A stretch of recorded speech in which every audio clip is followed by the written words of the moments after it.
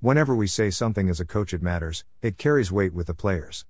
They trust what we are saying has the players' best interest in mind. As a coach we want to help our players, and we often want to chime in and give our advice when we see something wrong with our players. But too many times we speak, and it causes more harm than good, or worse, we say nothing at all when we are speaking but speak to only hear themselves talk.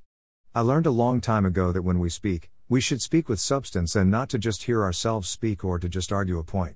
I learned this not from another coach but when I was working in finance for a time.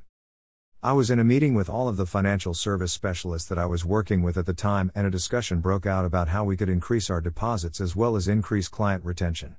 Everyone was chiming in with something to say, most of it was just repeating what someone else said in a different way. There were other people just throwing out ideas they think that management would want to hear. I was going to add my opinion before I was stopped by my colleague, and she said to not do it and she will explain later. I took her advice and kept quiet. Once we got to lunch, she told me that everyone in the room was just talking to talk and sound like they are the smartest in the room. But at the end of the day, they never really said anything, or they overpromised and did more harm to themselves than good. She wanted me to understand that you should not speak in situations like that or to customers unless you really have something to say. She went on to say that when we are speaking with our clients and recommending a product, we must remember it is about them and making sure it is a benefit for them and not just something that will increase our commission and bonus. She said that is short-term thinking and not long-term, and that in this business, and the reason she has lasted so long, is because it is about creating relationships built on trust, and sometimes that means not offering a product even if it would make you money but not benefit the client. She said that down the line that trust you built will pay off for both me and the client. This piece of advice I took with me into my coaching career. I learned that you do not always need to say something to be impactful, and that many times it is what you don't say that has a more meaningful impact.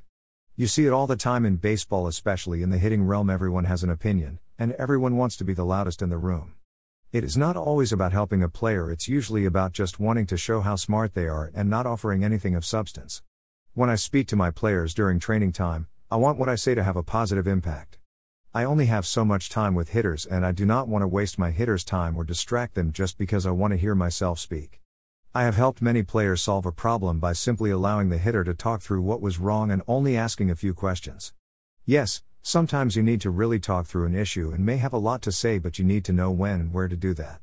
You also need to know the why behind what you are saying. There is nothing more hurtful to a player's career than a coach who is only in it for themselves and puts their agenda ahead of the players. Especially when a player is struggling, that is when a hitter is most vulnerable and feels like they are drowning, and in some cases are drowning in information and opinions. That is when a coach must be incredibly careful with their words with a hitter. The hitter is looking for anything to get them out of their struggles, so they are more willing to listen to anything that you may have to say, and that is why you need to choose your words carefully. Our words are our most powerful tool that we have. They can take a hitter down the right road or set back a hitter. We can get a hitter to think too much or too little about an issue. As much as we take in information, we also must work on how and when we deliver it.